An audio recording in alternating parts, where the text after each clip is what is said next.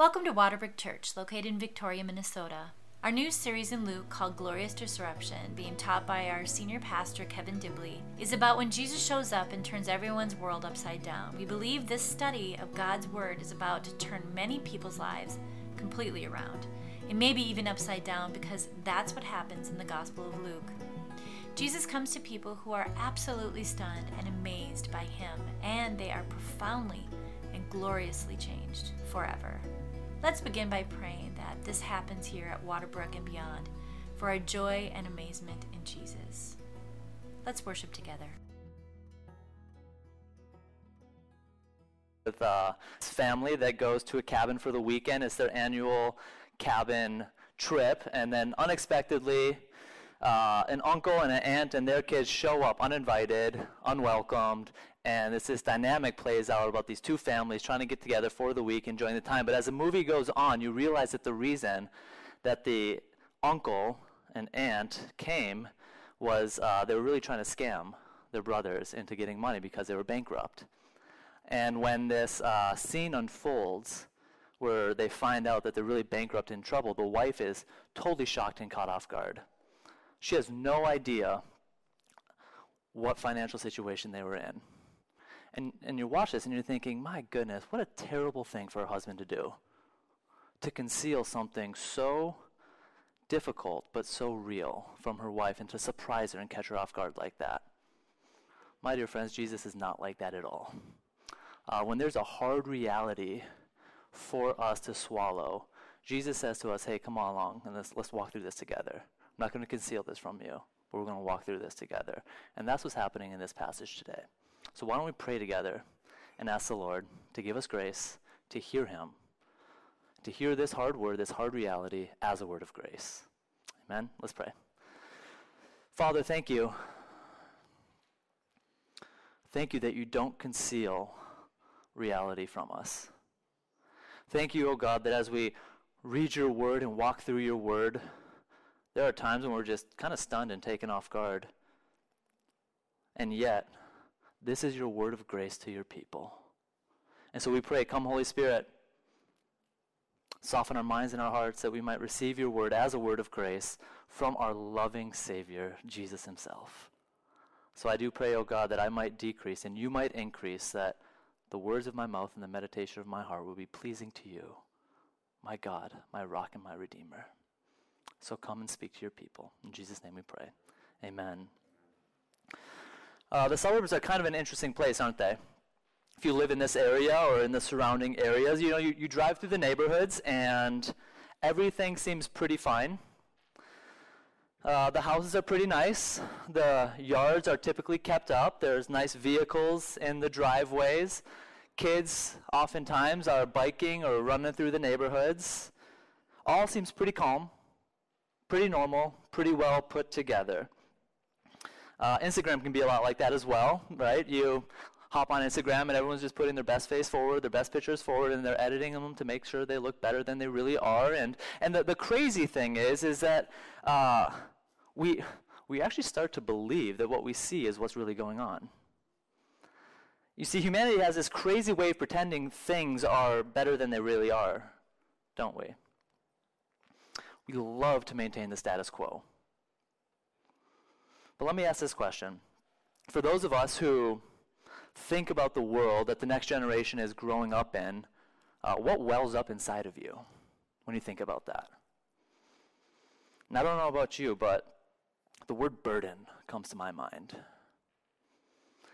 The status quo, the current state of affairs isn't all that pleasant. Things aren't the way they're supposed to be. Things may appear to be okay on the surface at times, but we all know that the cultural moment that we are in is anything but okay. In our text today, what we see is Jesus looking out on the world around him, and we hear his burdened heart. The King has come, and the world would rather maintain the status quo on their way to hell than allow him to disrupt their lives with his saving grace. I've called this sermon today, Disruptive Reign, how the kingdom of God shakes up the status quo. Ever since Luke chapter 9, verse 51, Jesus has been on his way to Jerusalem. He's going to the cross, and he is set on it. His face is set like a flint towards Jerusalem. And as Jesus is getting closer and closer to the cross, Luke is showing us that Jesus' kingdom work is more surprising, more disruptive, and urgent than most of the world is comfortable with. And friends, not much has changed, right? The world that we live in would rather maintain the status quo, not ruffle feathers, than let Jesus have his rightful reign in our lives. So, but here's the thing. God is calling us, his people, to display what he is really like to a world that would rather refuse him and maintain the status quo. So the question is, how in the world do we do that? In this text today, Luke's going to show us one thing that we can't do and two things that we must do. So let's walk through these. First, we must not settle for a false peace. Look with me at verses 49 through 53. Jesus says, I came to cast fire on earth, and would that it were already kindled. I have a baptism to be baptized with, and how great is my distress until it is accomplished. Do you think that I've come to give peace on earth? No, I tell you, but rather division. For from now on in one house there will be 5 divided, 3 against 2 and 2 against 3. They will be divided, father against son, and son against father, mother against daughter, and daughter against mother, mother-in-law against her daughter-in-law, and daughter-in-law against mother-in-law. Now, I think this is one of the most shocking statements Jesus makes. It catches us off guard a little bit, doesn't it? I mean, surely Jesus came to bring peace, right? If Jesus would have paused long enough to let the disciples answer the question, of course they would have said, yeah, of course you came to bring peace. Listen to what Philip Ryken says. He says this. He says the Jews of that time generally believed that when their Savior came, he would establish peace on earth by defeating Israel's enemies and building a golden kingdom. The expectation was based on all the ancient prophecies about the Prince of Peace. To some extent, this popular expectation gets reinforced in the Gospels. Before Jesus was born, Zechariah prophesied that God would guard our feet into the way of peace. Then at the time of his nativity, the angels announced, on earth peace among those with whom he is pleased. Go in peace, Jesus would sometimes say. Later, the apostles picked up on this theme in their preaching, declaring that there is peace between Jews and Gentiles in Christ. Did Jesus come to give peace on earth? Absolutely. Well, at the same time, in a very real way, he came to bring division. Now, this doesn't really make sense to us until we understand what Jesus means when he says that he came to cast fire on earth and to be baptized with a very specific kind of baptism. So the author of Hebrews, in Hebrews chapter 12, verse 29, he says that our God is a consuming fire. And in the scriptures, fire always has a twofold purpose. On one hand, fire consumes and destroys what it comes in contact with. On the other hand, it purifies and makes beautiful. And so Jesus is saying that he came to either consume in judgment or to purify by his grace and make us beautiful. And what about baptism? The image clearly isn't talking about Jesus' baptism into the Jordan River that John the Baptizer baptized him earlier in Luke's Gospel, because that already happened. Jesus is looking ahead to a baptism. So what is he talking about? Jesus is talking about his baptism into death by crucifixion. And this language should immediately remind us of great biblical events like the Great Flood, when you guys know the story, right? The whole earth was rebelling against God, and God poured out his judgment upon the entirety of the earth by flooding the world, but only a few were saved, those who trusted in God. It should also remind us of God's great acts of redemption throughout history, like the Exodus, when God rescued his people out of slavery in Egypt, right? Remember, he parted the Red Sea and his people went freely through it, but then what happened? The enemies of God were chasing the people down, and God crashed the waves of judgment upon the enemies of God. Jesus is saying that he's going to be swallowed up in the wrath of God in the place of his people upon the cross.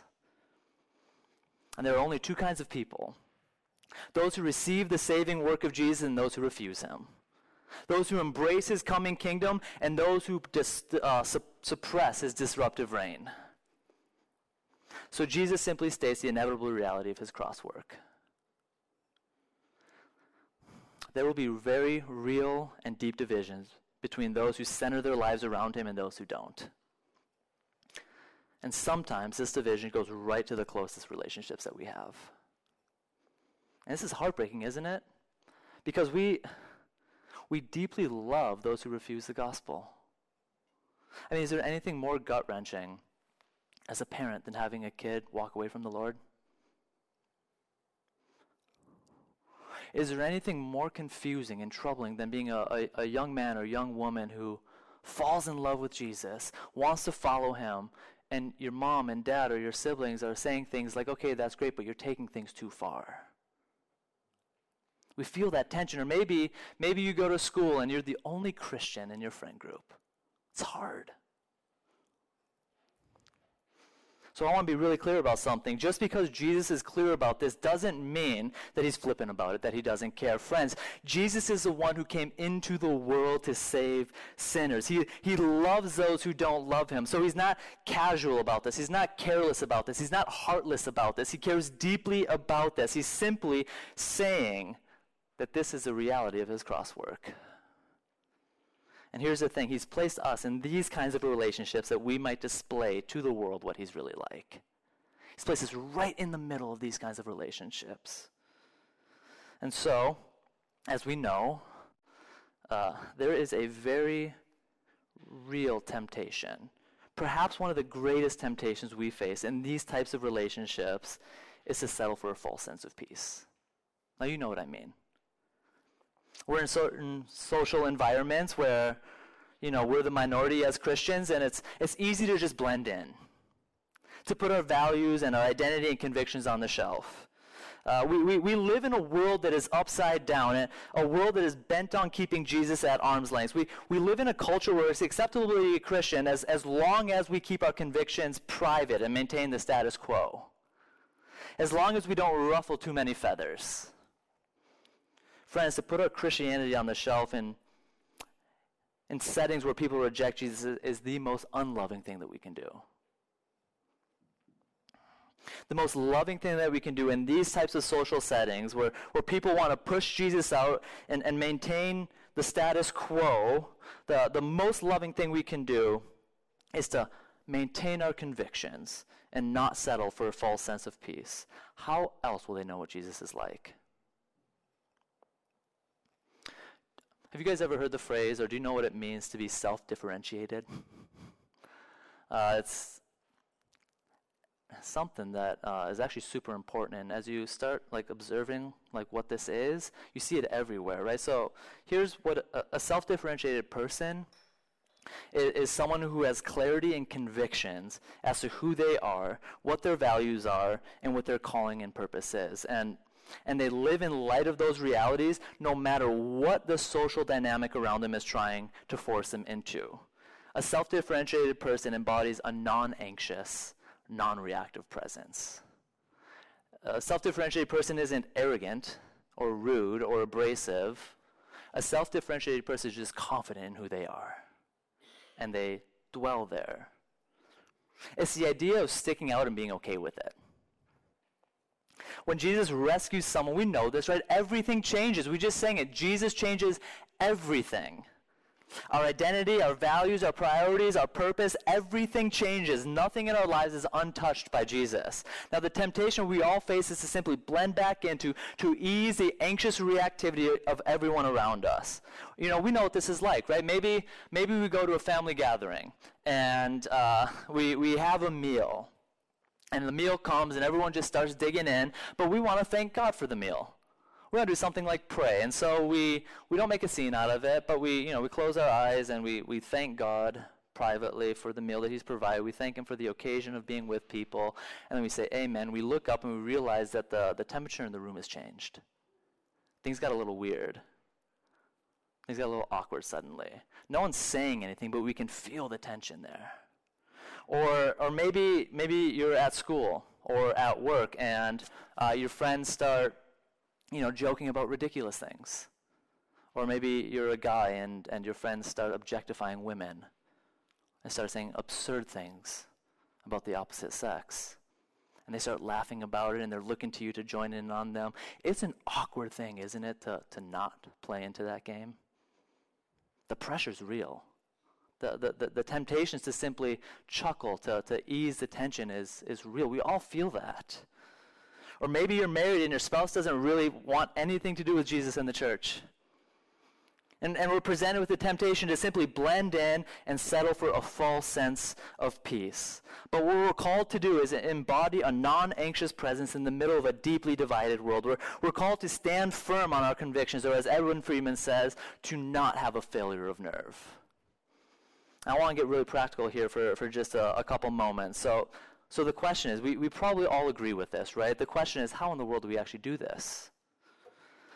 How do we grow in becoming self-differentiated, and so we don't settle for a sense of false peace? Now, the first thing that we need to do is to iron out some core realities, personally, right? So we need to embrace who God says that we are. We all have a life story, don't we, as to what other people have said, who we are, the names they've called us, the comments they've made, for better or worse. We all have a life story of what we've said we are. But what does God say we are? Who does God say that we are? Friends, we're his chosen possession. We're the redeemed. We're his children, adopted into his family. Our families might be a total disaster, but we're in God's family. We're his ambassadors, called to proclaim his good news gospel. We're his saints, his holy ones, set apart. You might be saying, I don't feel very holy and saintly, but like Pastor Gabe said this morning, because we have faith in Christ, we are justified in the sight of God. We have peace with God. He sees us as holy and righteous and blameless. We're citizens of the kingdom of God. We're his bride.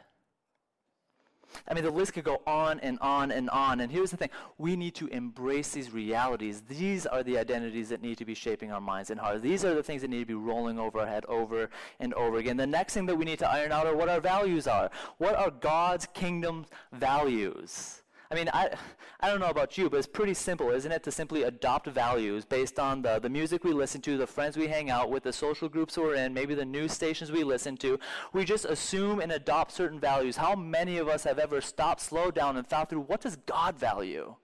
What are God's kingdom values? But we need to think through these things, right? God's all about things like generosity, and love and service and truth and integrity. We need to embrace God's values for our lives.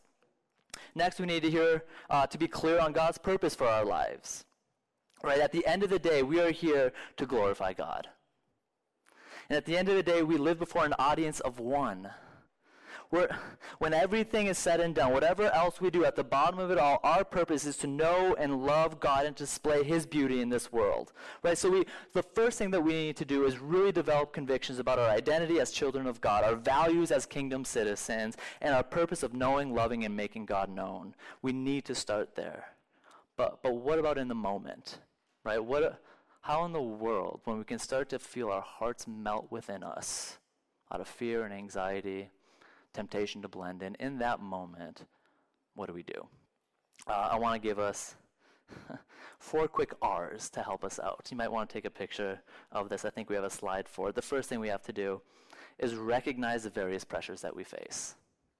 We just got to recognize it. So often we go through life and we're just reacting to everything. We don't actually slow down long enough to recognize what the social dynamic is in our lives and what we're facing. We have to recognize the temptations that we face. The next thing we have to do is remember that others' reactions don't define our identity, value, or purpose. God does. How easy is it to get into a social setting and subconsciously believe the lie that how others respond or react to me is really my value and identity? Friends, God defines those things. And he is crystal clear on it, and it is unwavering and unchanging. The next thing we have to do is regulate our emotional reactions.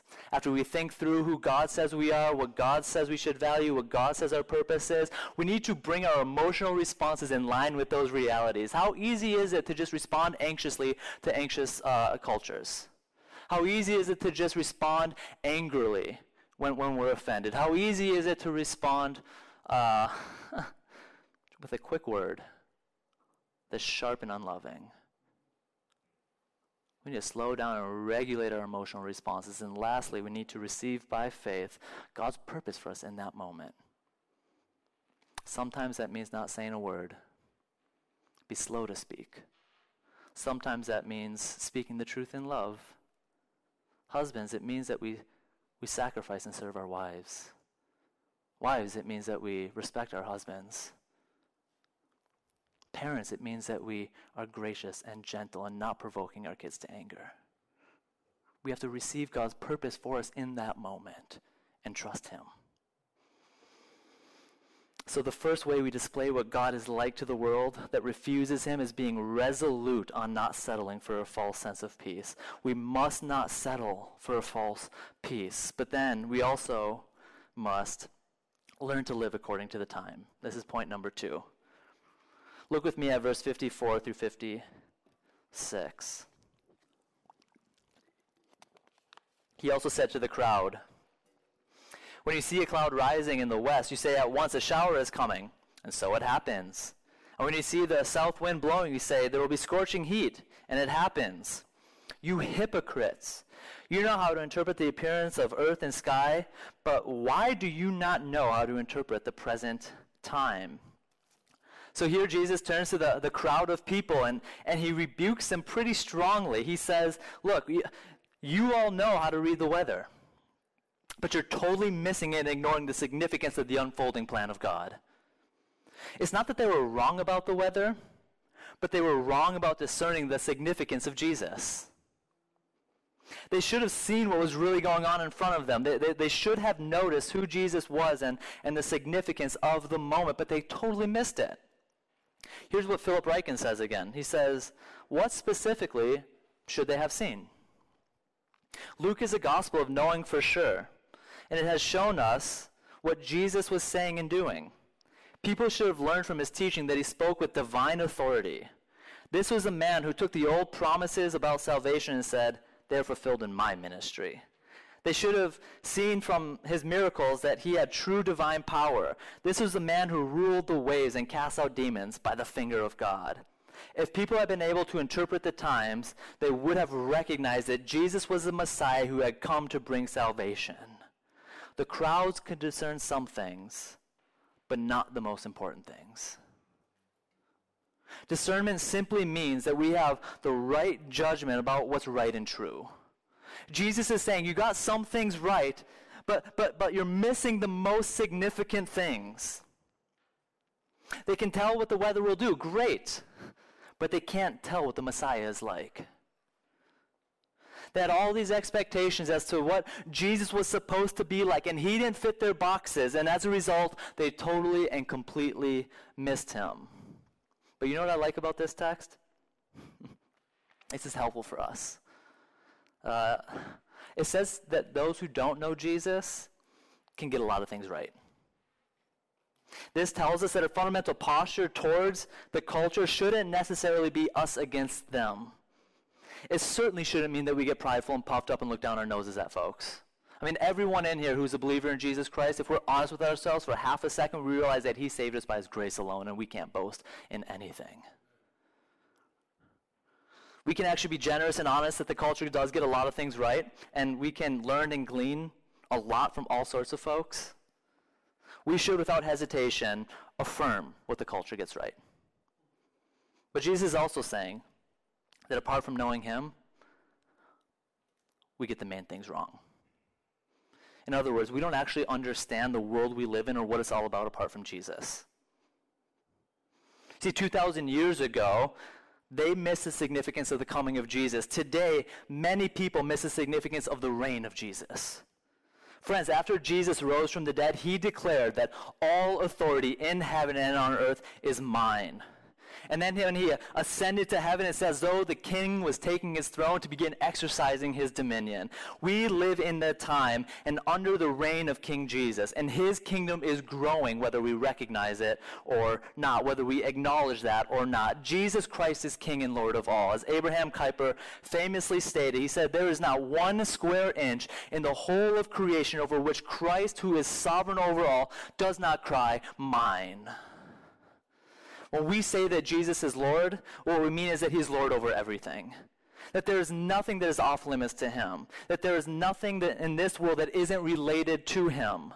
That there is nothing outside the sphere of his wisdom and power and reign. What we mean by saying that Jesus is Lord is that everything is rightly understood only when we see it in light of who Jesus is. He is the lens by which we view all things. The reality that Jesus is Lord means that Jesus has first and final say on all things. That we take our cues from him first and foremost.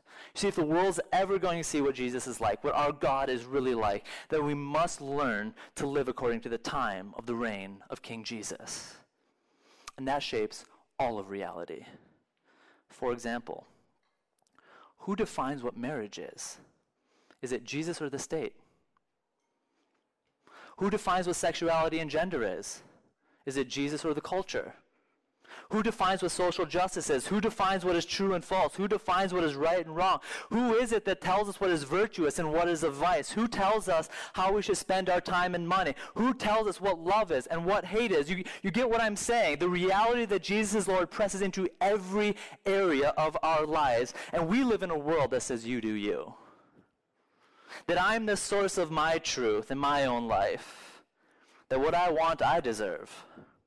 We live in a world where the message is that the highest good and the most courageous thing we could ever do is be true to ourselves. And we actually get to define what that means. The narrative that we hear over and over again is that we can be whatever we want to be, that we can do whatever we want to do. Do you realize how many lives are utterly destroyed by believing these things? I mean, this is sad. These are real people who believe these lies. Like real people. Like your neighbors and family members and mine.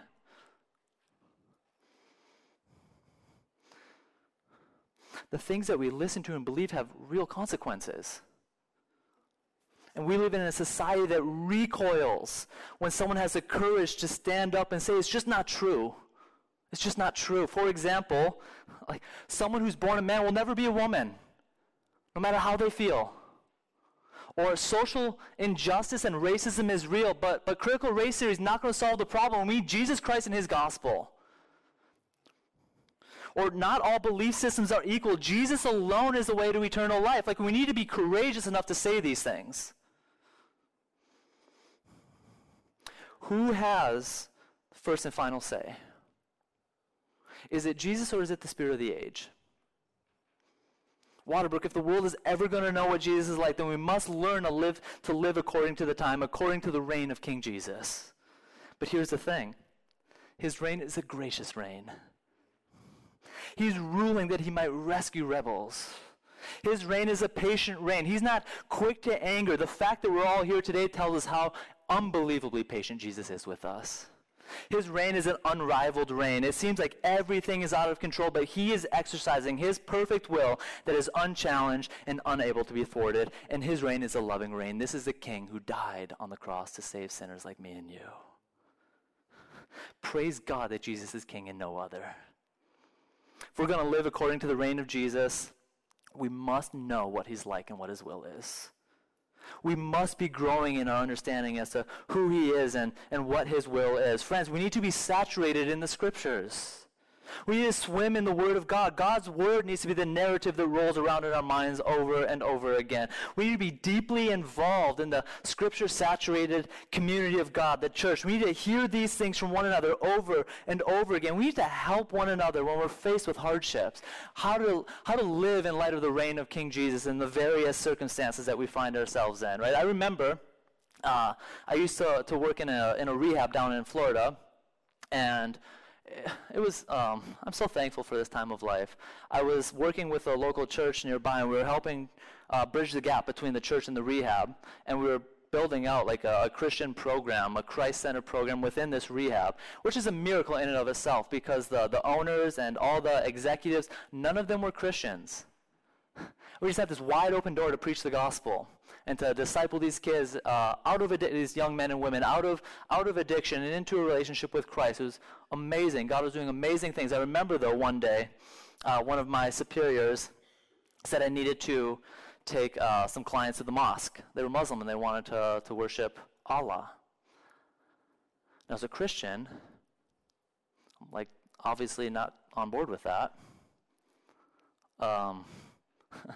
But political correctness would say that I definitely have to do that because we're preaching the gospel of Jesus every day here. We're bringing people to church every day, and my bosses want me to do it, and I'm just utterly torn. Have you guys found yourself in situations like that where as a Christian you're just in this really difficult place? What do we do? I didn't know what to do, so I like that day I got on the phone and called a bunch of friends in the church and texted some of the leaders in the church, and I got together with folks in the church to get together to pray and process through what does it look like to honor Jesus in this moment. I'll never forget it. One of the guys, one of my leaders at the time, he said, "Hey John, let's read Daniel chapter 1 through 3. Let's see what God has to say about similar situations like this." Now, if you're familiar with the story of Daniel, Andrea just led a play this summer that is about the book of Daniel, which is amazing. The book of Daniel is about the faithfulness of God in hard places. These young Jewish men were taken from Israel and brought into Babylon, which is it's representative of the godless cities of the world. And time again in the book of Daniel, what you see is these young men, Daniel, Shadrach, Meshach, Abednego, they're put into situations where it's either bow the knee to a false god or be killed. And what you see time and time again is God gives them the grace to stand firm, to honor the one true God, the one true living God, Yahweh, Jesus, and God delivers them every time. God is faithful every time. So I remember reading this with my friends, pondering, what the heck do I do at this rehab? Do I bring these clients to the mosque and settle for a false sense of peace, or do I try and honor my King Jesus? And I remember reading that and thinking, this is so obvious. If I get fired, so be it. God will be with me. God is good. I'm under the reign of King Jesus, and he's the faithful one. He's the faithful one. And it was amazing. I could tell more stories about how God showed up after that. But the point of the matter is, we need to know the Word. We need to know who God is and what he's like. And we need one another to remind ourselves of that. You see, if we're going to stand firm and display what our God is like to a world that wants to refuse him and maintain the status quo, we must be saturated in the Scriptures and deeply involved in the Scripture-saturated community, because we can't do this alone. It's the only way we're going to learn to live according to the time of Jesus' reign and rule. Lastly, we must learn to be decisive. Look with me at verse 57 through 59. Jesus says, "And why do you not judge for yourselves what is right? As you go with your accuser before the magistrate, make an effort to settle with him on the way, lest he drag you to the judge, and the judge hand you over to the officer, and the officer puts you in prison. I tell you, you will never get out until you have paid the very last penny." R.T. France, he's a scholar. He makes this comment about this passage. He says, "Here we have an everyday scene that illustrates the need to take timely action and not let things drift. Once the legal process has started, there is no way out." This last point is really a call to action for all of us. Lots of cultural commentators make the observation that with the rise of the amount of data and information and options we have, that indecision and fear of commitment has become the norm. We live in a world and a culture where, committing to something and making a decision is, terrifying. By and large, the culture is paralyzed with fear of actually making a decision. We're terrified that if we make a choice and fail, that's the end of us. We're afraid of the what-ifs, and so we never actually do anything. Jesus is speaking in no unclear terms here. The first and foremost application here is that if you're here this morning or you're online and you don't identify as a Christian, today is the day that you need to be made right with God. You see, what Jesus is saying here is that each and every one of us is on our way to judgment. 10 out of 10 of us are going to die unless Jesus returns first. Which means that each of us will have to give an account for the lives that we lived. But here's the good news. Jesus is offering terms of peace right now. Jesus went to the cross and was judged for you so that you wouldn't ever have to fear condemnation.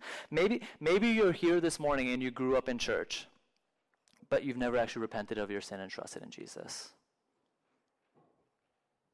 Maybe you've attended church for many years and you've gotten comfortable with living a nominal life, but you've never actually made peace with God.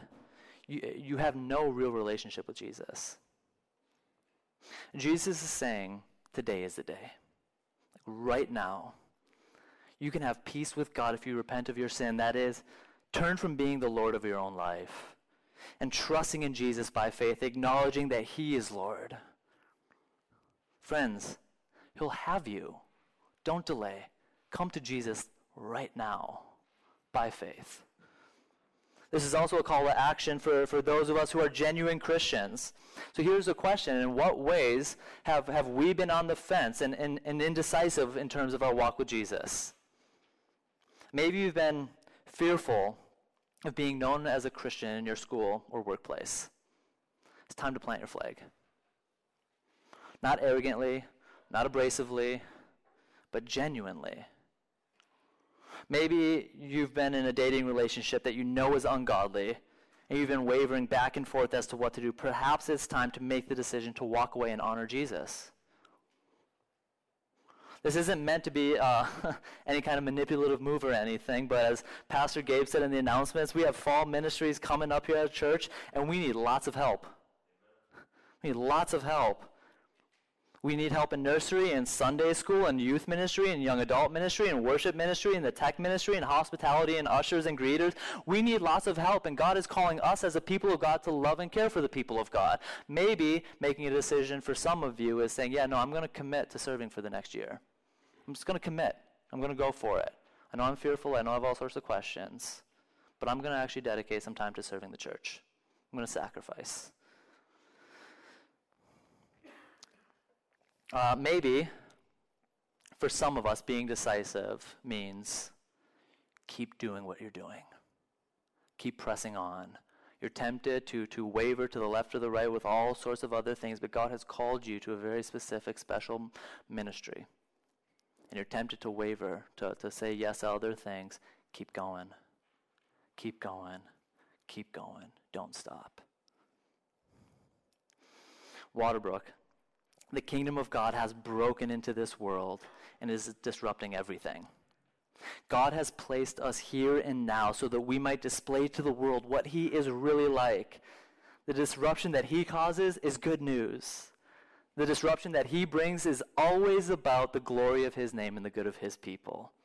So we get to display to the world what he is really like by not settling for a false peace and being okay with standing out as Christians. By learning to joyfully and confidently live under the reign of King Jesus, by immersing ourselves in the Word of God and the community of God's people, and lastly, by being decisive, taking a stand for Christ, getting off the fence of indecision. Who knows what God will do? But what we do know is it's going to be good and glorious and wonderful, and in the end, it will all be worth it. Amen? All right, let's pray. Oh God, thank you that you came into this world to save sinners. Our hearts break over the fact that there are people that we know who don't know you. Our heart breaks over the fact that,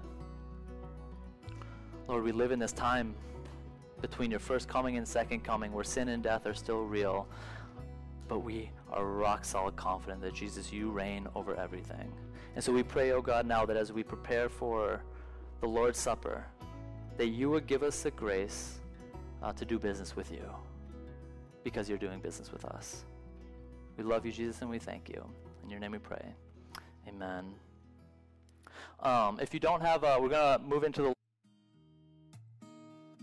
Thank you for joining us today.